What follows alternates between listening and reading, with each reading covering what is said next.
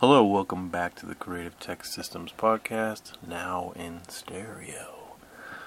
So, this podcast, I'm trying not to let it take over my life. I'm realizing that I'm not very good at podcasting. I can see why people spend so much time and money on their microphone setup and all this stuff. It's really frustrating. You create a whole episode and then you realize, okay, there's too much wind because I'm outside, or there's always something. Like right now, I'm sure there's background noises like I'm making coffee. And one episode I did, I thought I sounded too tired, which probably was true because it was the morning. And another episode, you could just hear there was just too much, the microphone was too sensitive, so you were hearing every little detail in my voice, and it was just way too much. And okay, so anyway, it's easy to be picky, and I don't really, well, the first rule of podcasting is don't talk about podcasting. But I do feel like I should be putting out some kind of podcast content. I just don't want to give up on it. I was ready to give up and thinking, I'm really much better at writing. But I'm going to keep trying to see if I can do this. So, one idea I had today was just to talk about what's on my to-do list right now. And I think a good way of creating content, especially podcast content, is to work it into your schedule so it doesn't become such a tedious chore. You have to streamline the process so it doesn't become something that you dread doing. And I think, I've got my process down more or less streamlined in terms of the technical part of it. I just plug in my voice recorder and I upload the file to a couple of different websites, and boom, I'm on YouTube, I'm on iTunes, Spotify, Google Podcasts, and then I can easily embed those things. It automatically gets pushed out to my website too, if you need that capability. I'm a software developer. That's partly why I'm creating this podcast, is because I'm a software developer and I want people to know about my business, and maybe I'll pick up a new client.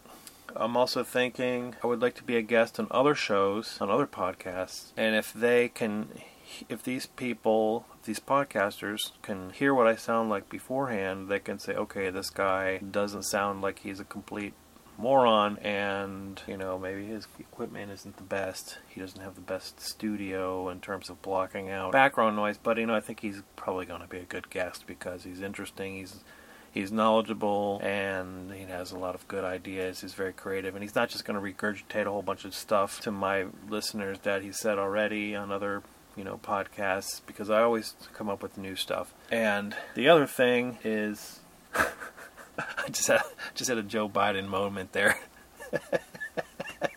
The other thing is I just totally lost my frame of thought. But I'm thinking about, why would a podcaster want me on their show, and what would I have to contribute? And if I didn't have a podcast, okay, I like to write, so of course one good thing to sell on your podcast is a book. That's what I was thinking of. Okay, podcasters probably don't want someone that's just being interviewed and it just sounds like they're reading from a script, and then at the end of the script, oh, by the way, I'm selling my book, or I'm selling my service or my product. I don't want to be one of those people where it just sounds so predictable, and you know what I'm talking about. It just sounds like someone's reading from a piece of paper, and then at the very end it's like, oh yeah, and by the way, buy my book, buy my service. I do, my one criticism of a lot of podcast content and interviewers in general, I really appreciate it when at some point in the interview they say, okay, well, how can people get in touch with you, and what's your name and everything, because sometimes people skip that part, and then I just spent a whole hour learning from somebody really interesting, and now it's like, okay, how do you spell your name? Where can I get more information? Sometimes I can't even find these people just because the interviewer just skipped through it so fast, or they didn't even mention the person's name in the show notes. So anyway, that's just a whole other pet peeve of mine. But I was looking on my phone. Okay, because I'm not recording on my phone, I can actually use my phone here. I was on my phone today, and somehow, I don't know how this came up. I think it's because I'm on Facebook, and I belong to some podcasting groups. And when I turn on my phone today, there was a website called interviewconnections.com, and it says, okay, chat with our team now. Podcast interviews are one of the quickest and most effective ways to build more brand awareness. So they claim to have worked with all these different brands, and then they had all these different people that said, I was really happy with the interviews that I booked. To me, this sounds like a great way of getting your message out there and to create some evergreen content. And I think this is really important now to get evergreen content because social media algorithms are constantly changing, and a lot of content, it goes through someone's feed and then it's gone forever. It's like, great, I created a awesome Instagram post, a bunch of people liked it, but then think about it, okay, you went, you got some traffic or some visitors for one day, or maybe even just 1 hour, because you were in someone's Instagram feed or you were in someone's LinkedIn feed. But what about tomorrow? Now that content is just gone, basically. You're just like, all that content that's in the bottom of your Instagram, that stuff's, it's not really going to be seen by very many people. Let's just be real. Even if you're famous, that's older stuff is just probably not going to be seen that much anymore. So, but the thing is with podcasts, somebody might find your podcast 5 years from now, and then they think, wow, this podcast is great, and they're going to start listening to every single episode. That's what I do. I'm sure other people do the same thing. Even on YouTube, people do that. YouTube is evergreen. I was just watching a gardening video about potatoes yesterday, and people were in the comments saying, hey, I just discovered your channel, and then all of the commenters were like talking to each other about how addictive the content was and how they're still just trying to figure out like what's going on, because this guy plays weird music in the background and people are just really confused, like, okay, is this guy crazy or is he actually some kind of a genius? He's like making references in the music to like what he's saying in the videos, like really obscure music references and stuff. So anyway, that I just know for a fact, like there's evergreen content, and then there's content that's not evergreen. Podcast content, I think, is more evergreen in that sense. Plus, I think it's good. Hopefully, if you got in someone's show notes, that's going to get distributed all over the internet. Because RSS feeds, okay, here's the thing about podcasts, if you didn't know, they work on RSS feeds, and RSS feeds tend to get picked up just, everywhere because there's RSS aggregators. And the aggregators just go around crawling RSS feeds. So if you end up in someone's show notes, there's a good chance that those show notes will be distributed over maybe hundreds or thousands of websites. And, there could be benefits to that. Like, let's say someone is looking to do some business with you, and then they just want to do a Google search on your business name or something, and maybe nothing shows up. Like for me, I did that the other day, and really nothing came up because my business is still new. And there's so many other businesses with similar name, like Tech Systems or Creative Tech or Creative Systems. I'm Creative Tech Systems. Well, maybe it was an unfortunate name to choose, but it is what it is. This won't be my last business. I'm probably going to create more businesses learning from what I learned. But my point is with podcast show notes is if someone does, let's say you do a couple of interviews, and those show notes get picked up around the internet, and then someone does a search for, your business to see if they want to do business with you, and then they find out, wow, there's hundreds of pages of people talking about your business on these podcasts that are getting crawled by Google. Even better if you could get an HTTP type of link, because then I think you might actually even get some backlinks from that. That would be amazing. But so I think the more interviews, the better. You might even be able to get some backlinks from doing the show notes. Not every podcaster does show notes, so you might get lucky, maybe not. The other thing about podcasts is it's really hard to censor podcasting. Think about if Joe Rogan, those of you who don't know, I don't really listen to Joe Rogan, but I know who he is, and I know he says a lot of stuff that would probably get him banned from, Facebook. He probably says stuff that would get him banned from YouTube, from LinkedIn. He would be banned on any other platform just because of the people that he's interviewing are controversial. But the reason why he's still popular, the reason why he hasn't been deplatformed, is because podcasting, the very nature of podcasting is it can't be easily censored, because essentially this is just a bunch of RSS feeds. Now, you could technically, if you wanted to censor Joe Rogan, I won't tell you how you could try to do that, but the thing is, his audience is already out there. If he got banned by his podcasting platform, people would just say, hey, Joe Rogan all he would have to do is just create his own .com, like JoeRogan.com, put his podcast on his RSS feed through some kind of a WordPress plugin. And that's something I could help you set up if you want to, but I think that's kind of going to an extreme. Like, most people probably won't ever have to think about hosting their own podcast. And I wouldn't recommend against it. And if you want to know why, I wouldn't recommend hosting your own podcast, and I'll tell you why. Just ask me. I don't want to go down the tangent.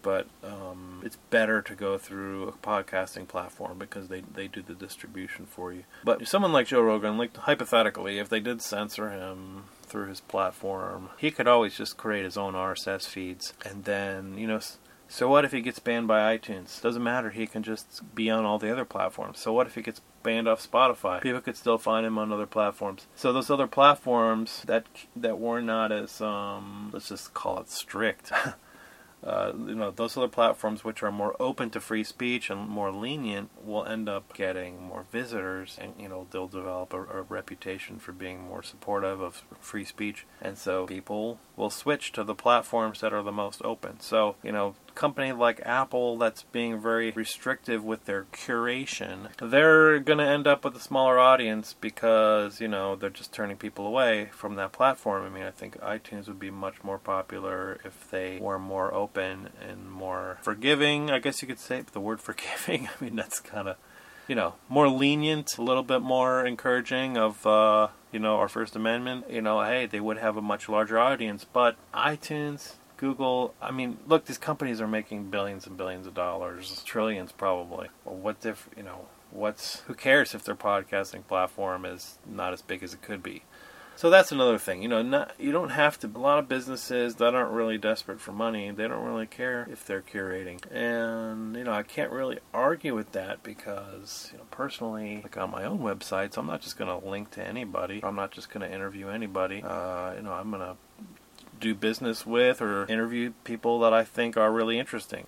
And, it's not like that's just normal, like when you decide who you're going to work for professionally in your career, you're not just going to throw a dart at the phone book and be like, okay, yeah, I'll work at that random company. So anyway, that's just those are some reasons why I think podcasting is a really sturdy platform that allows you to reach a lot of people over a long period of time without having to worry about getting censored so easily, and when I say censored, I just mean, there's a million different shades of being censored. Like, maybe you're not technically shadow banned, but for, effectively, most people, most of the time, are effectively shadow banned. We wouldn't use the word shadow ban because that's a little bit extreme to call it that, but essentially most people, most of the time, are not prioritized in the various algorithms. Of course, the algorithms that are out there are going to prioritize people that are famous, popular, people that tend to get a lot of clicks or attention, and there are, of course, there's exceptions. People do grow from, it takes time, energy, effort. You make 100 episodes. Eventually, one of those episodes, out of those 100 episodes, one of those is going to get picked up and go viral. Usually, unless, you're just really, really boring, which I know I've sort of accepted that I can be boring. There's no crime in that. I was just thinking when I watch these White House press briefings, and then our vice president gets on there. Okay, he's a real nice guy, and you can tell he's really trying. He's waving his arms, and he's trying to be animated, and he's trying to get people. He's a good person. You can tell. I think seems like he really cares. At least it seems like it. But then I just go straight to sleep because his voice is just so I don't know. It's just so. I don't want to say monotone, but it's a little bit monotone. I can be monotone. I can be, especially when I wake up in the morning. I still haven't even had my coffee yet. So I think when you're recording a podcast, you have to maybe go a little bit, you have to push yourself maybe to be a little bit more animated, a little bit more excited about what you're talking about than you normally would be in your day-to-day life. To me, that sort of seems obvious, but it's not really something you think about. And I think everyone should try to be authentic. But then, maybe your authentic self is just kind of boring. then, if you realize, okay, I need to create a podcast, maybe I just need to be a little bit more animated. Hey, how hard is it to be just a little bit more, awake just for the time that you're recording the podcast? The rest of the time you can go through your day and just be, kind of mumbling to yourself like you normally do.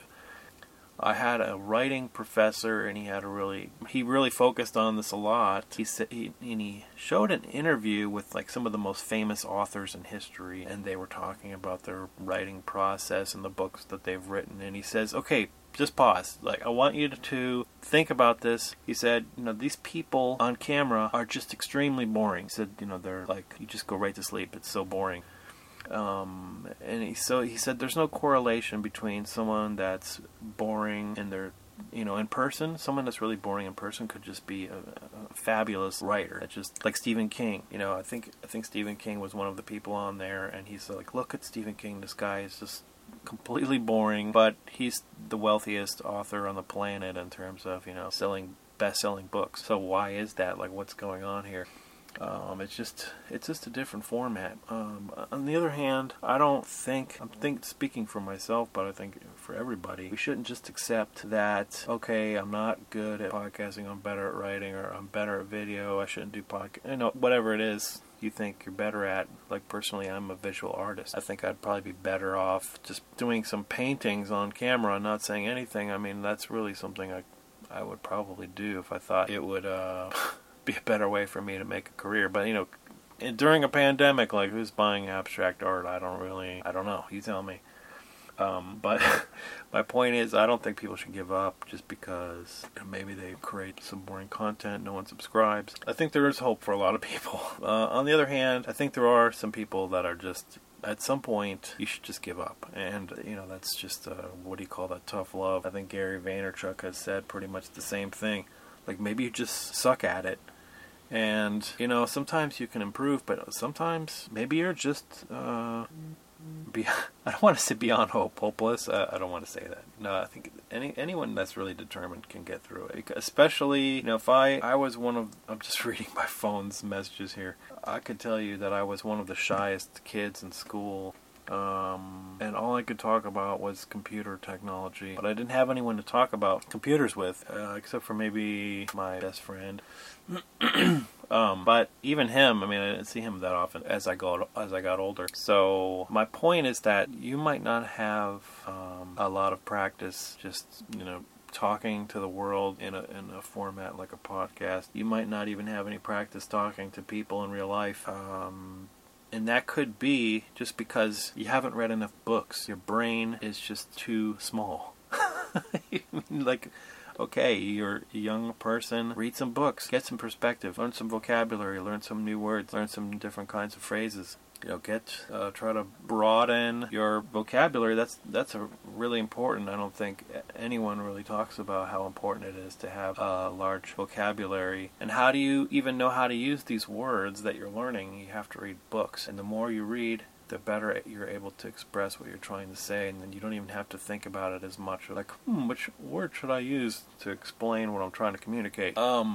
So that was some good advice that I got from one of my friends who is a rapper. He's a performer in Paris. Now he moved to Paris. He was performing in New York. Really talented guy that I went to art school with. And I started hanging out with him because I broke up with my girlfriend, and then I needed, we had to do a senior show for our final graduation project. So we chose each other to do our senior show together. And then he through that show, he introduced me to this whole world of like open mic performances, like spoken word, open mic, poetry slams, slam poetry, all of this. There's just like a whole underground community of poets out there. And when I say poets, a lot of them are not rhyming. It's just like, that's another podcast for another day. Just the whole slam poetry scene in Florida, or just the poetry scene in Florida, at least when I was back in Gainesville, right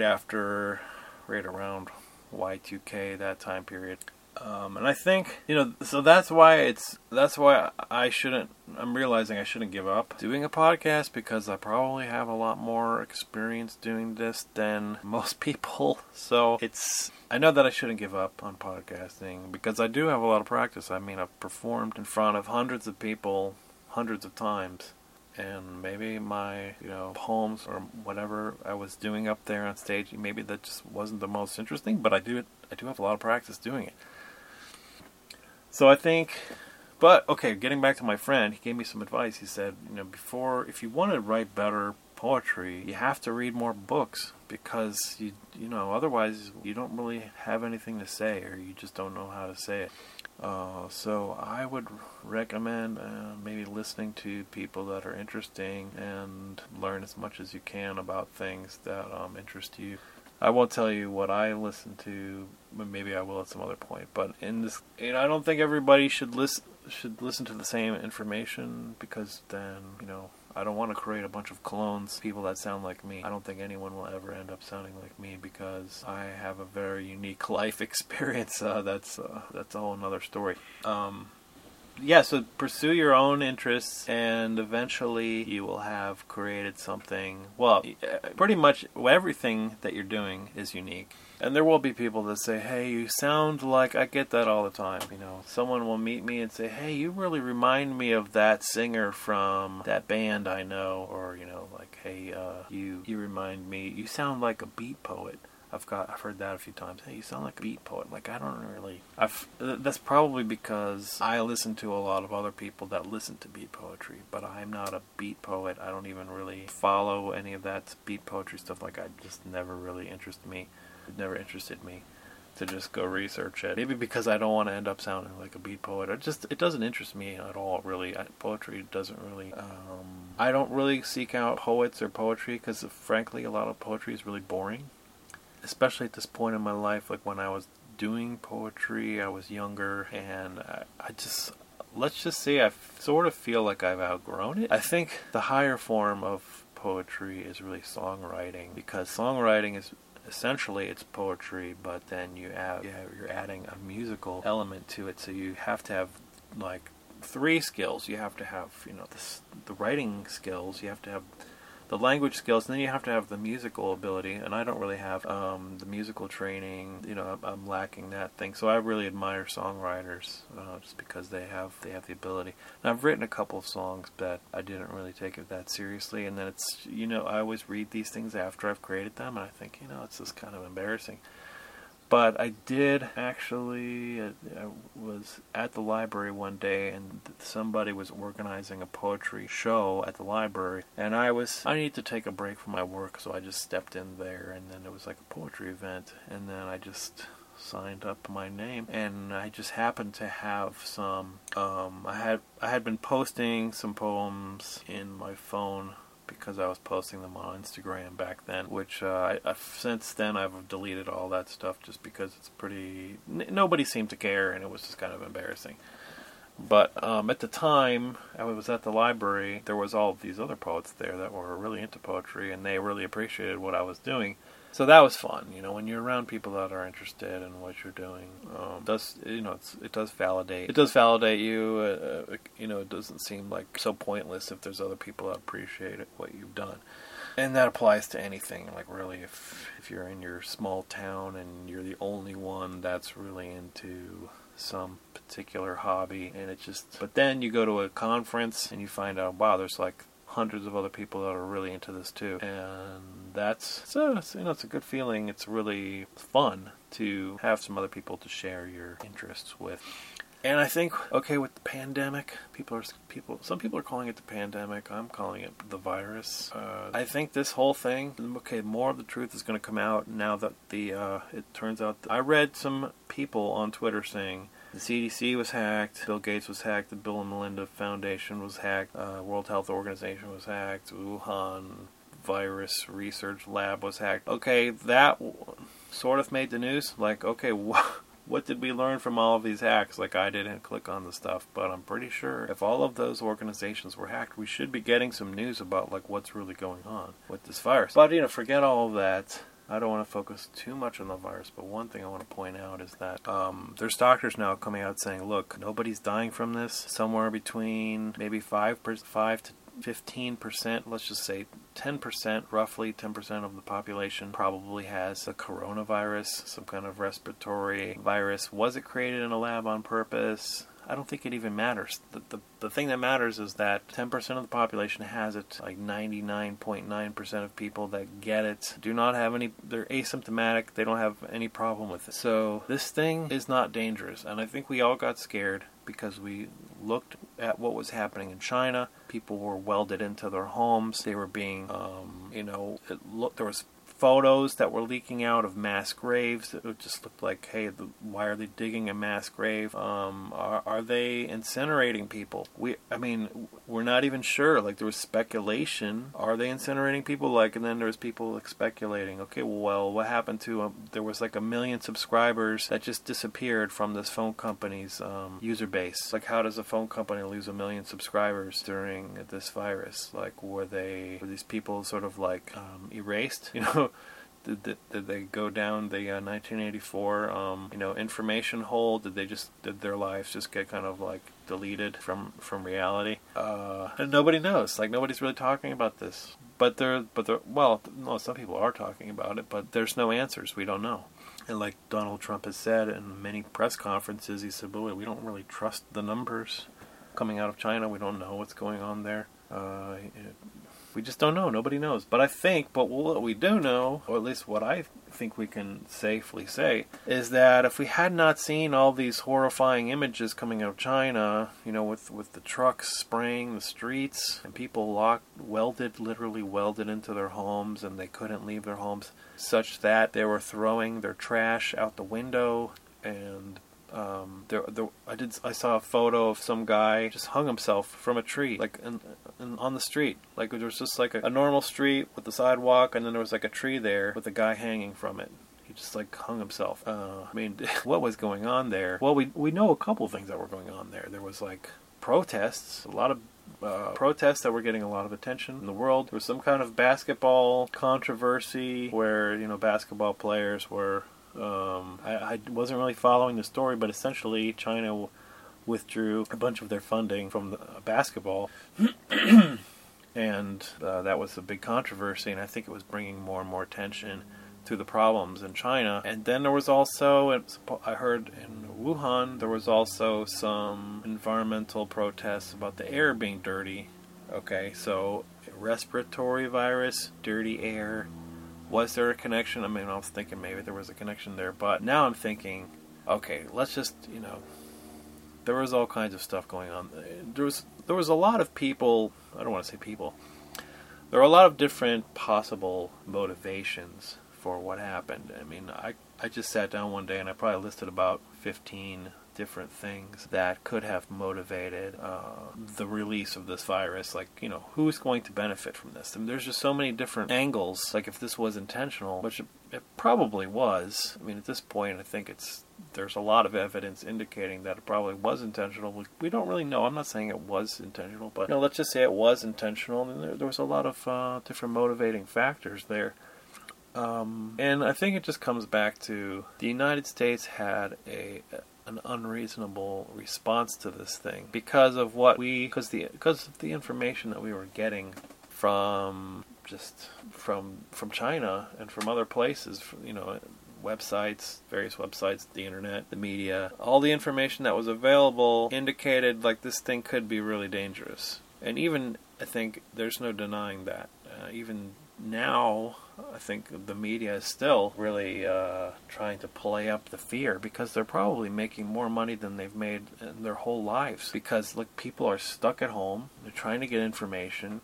So this is perfect for them. They have a captive audience. People are afraid, and they're watching the news. This is this is better than a hurricane. This is better than the O.J. Simpson trial. This is they've got you stuck, literally locked in your home. So they're okay, and is it unreasonable for me to assume that they're looking out for their own? Just follow the money. Okay. So anyway, the media. Do they have any credibility? Does the media have credibility?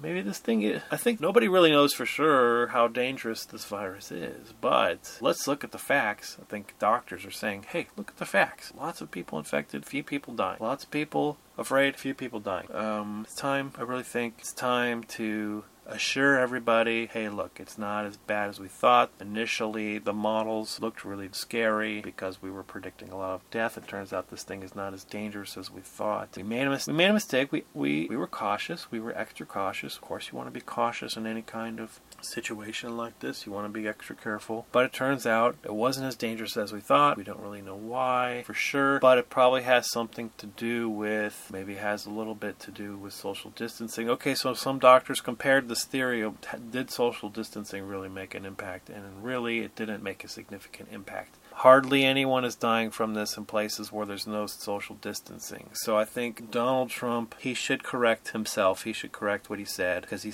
said it multiple times in press conferences that the countries that didn't do social distancing were bad off. I think that's not true, because I don't remember if it was Sweden or Finland or one of these countries. They didn't have social distancing and they were fine. They only had like 1,000 deaths, which is like the same as California, like about 1,000 deaths. And I bet if you look at the death certificates, if you research the people that died, those 1,000 people, they probably would have died from a pneumonia anyway. They probably were unhealthy, like the doctors are saying. High blood pressure, obesity, pre-existing comorbidities. These people that did not have a comorbidity, they're not dying. If you don't have a comorbidity, you don't have to be afraid of this virus. And so people like this Dr. Shiva, they're getting a lot of attention because he's saying stuff that I think everyone should listen to, which is, hey, stop being afraid of the virus. Maybe take some vitamin C, get some exercise, get some fresh air, get some sunlight. And as we just found out on the last White House briefing yesterday, the best thing you could do is to go outside and get some sunlight. The 3 things that kill the virus. SHH, sunlight, heat, humidity. That's my acronym. Sunlight, heat, humidity kills the virus. So it turns out the beach is the best place that you could have been this whole time. If you were on the beach this whole time, sipping your margarita, your pina colada, your Mai Tai, you would have been fine, because the virus it would have died instantly on the beach. It's hot there, it's humid there, and there's a lot of sun on the beach. There's a ton of sun.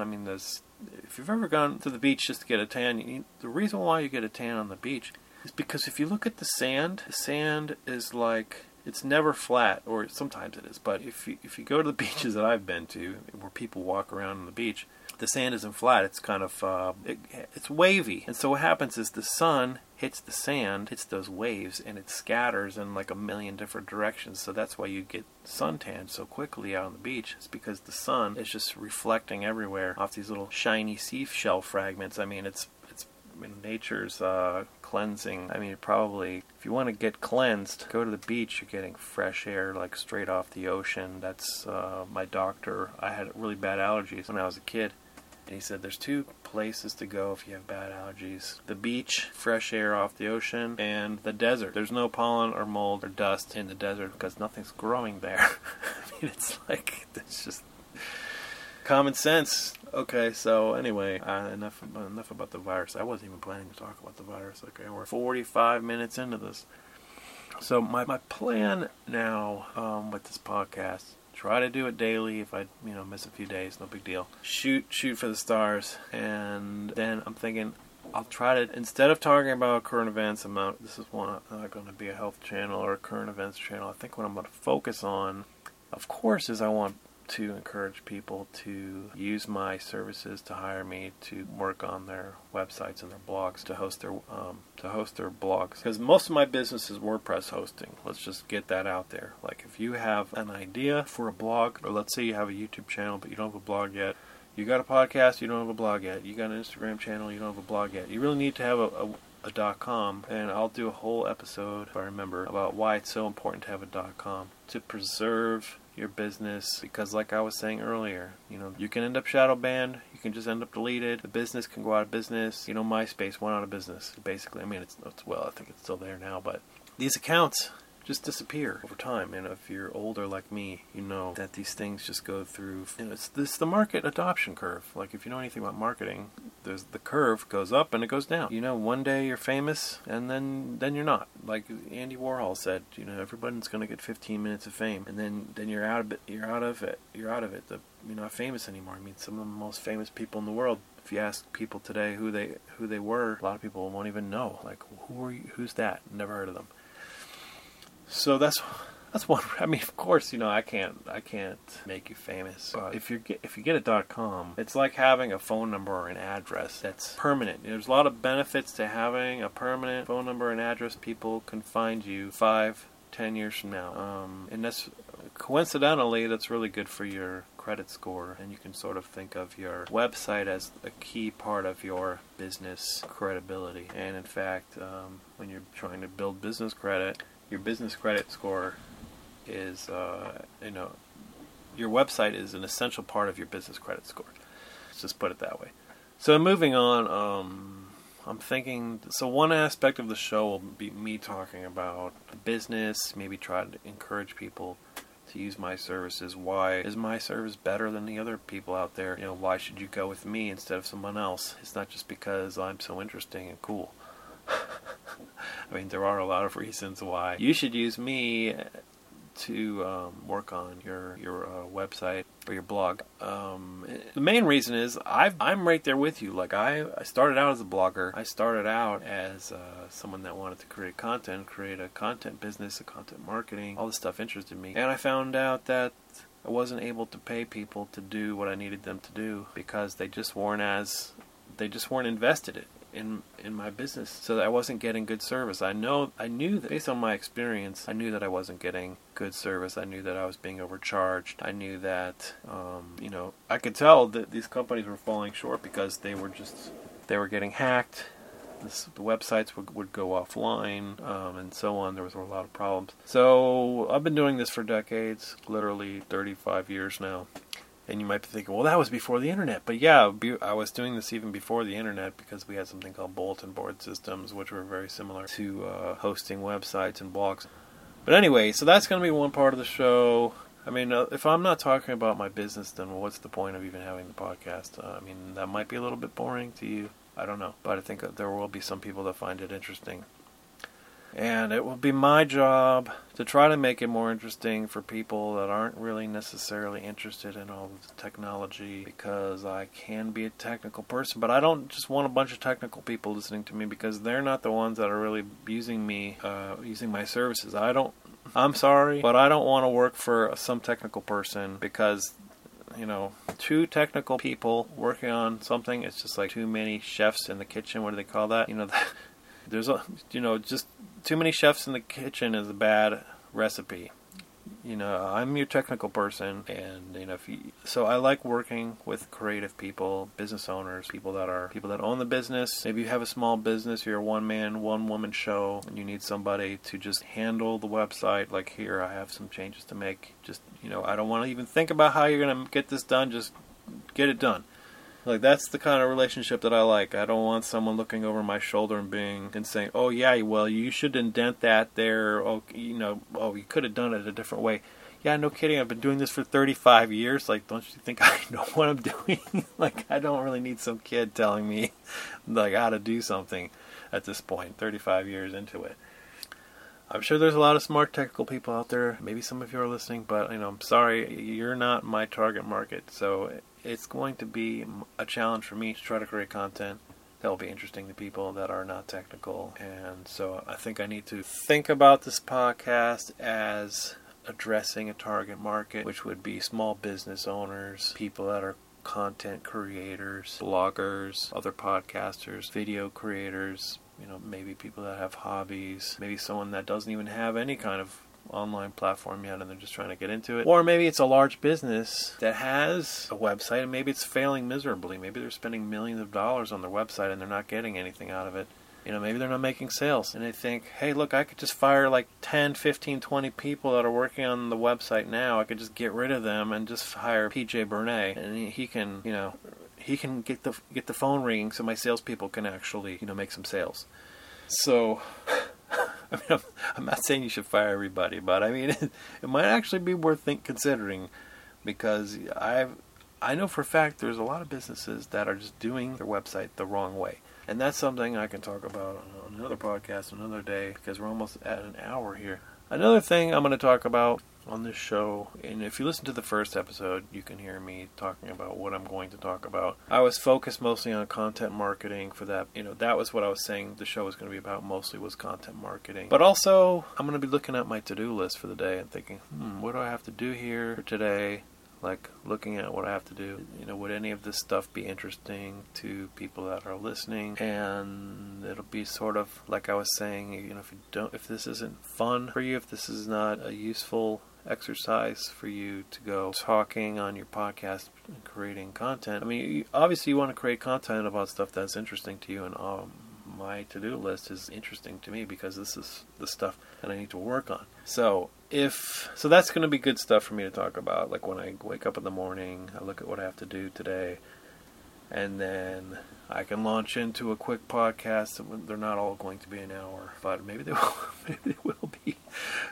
But I'll, look at my to-do list and say, okay, this is what I have to, some of what I have to do. This would make a good topic for the podcast. I want to talk about this, and maybe this is something I need to think through on the podcast. And some of those things might be technical, but hopefully I'll try to keep it focused on business and content creation. So anyway, hopefully that was interesting, and look me up on LinkedIn, but email me, just email me, ceo@creativetechsystems.com, or that's just probably the best way to get in touch with me, because LinkedIn, it's great, but the whole thing with I don't know if any of it's true with what's going on with Bill Gates, but there's a lot of bad stuff coming out, and I know LinkedIn is probably not really closely associated with Bill Gates because he supposedly left the board of directors, but I don't want to go there too much, but I am just not just to be cautious, but I'm planning to, one of the things I'm planning to do on my to-do list is to take all the information on my LinkedIn and present it on my website.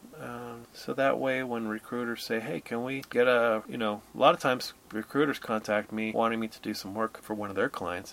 And I don't say no because this is what I do. Like if someone needs me to do some work, a lot of times, I would like it to be the owner of the company contacting me, but a lot of times it's a recruiter that's contacting me on behalf of, whatever organization. Like that's just how it works. And what happens is a lot of the recruiters say, hey, I need a recent resume from you. And I tell them, well, I got 2 resumes. I got one that's exported from LinkedIn. They never want that. That's 9 pages. And I think that's the most impressive because it has 9 pages worth of, recent information that I keep updated. It's comprehensive. My resume is just 2 pages. And I don't keep it updated because my resume is it's a visual document that shows what I'm capable of doing, not just in terms of the information that's in the document, but it's also the way that I present it. I put a lot of thought into how I'm presenting the information because I want it to look good in order to show my potential clients, like, hey, this guy knows how to present information in a coherent way that looks good. Everything's balanced, and that's not just something you can easily do. Like every time I get a new client or a new skill, I can't just easily add it to a 2-page PDF that's been arranged very carefully.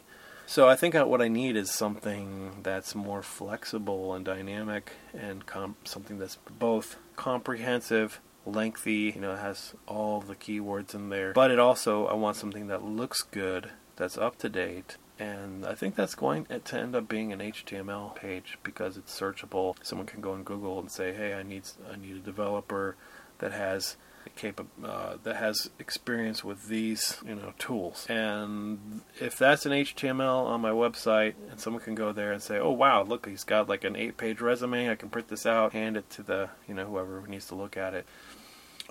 That's not going to look as good as a PDF, but it's going to look better than an export coming out of LinkedIn. And the reason why they don't want to give that LinkedIn export to their clients Because let's face it, they're a middleman, and if they hand my resume over to someone, they can just say, well, why do I need you as a middleman? Why do I need the recruiter? I got the person's information right here. I could just go right around the middleman and get to that person directly. So I think that's one reason why they don't want the LinkedIn export, is because it's just too hard for the recruiters to remove your contact information out of that resume. So that's one reason why they don't like it. And I think what they could do is they could just print the resume off LinkedIn, get some old school white out the person's contact information, and then just like scan it in. But they're too lazy to do that. They just, they don't want to do it that way. So anyway, yeah, I'm over an hour now. So yeah, I hope that was interesting, and get in touch with me if you want. But if you are on LinkedIn, send me a LinkedIn request.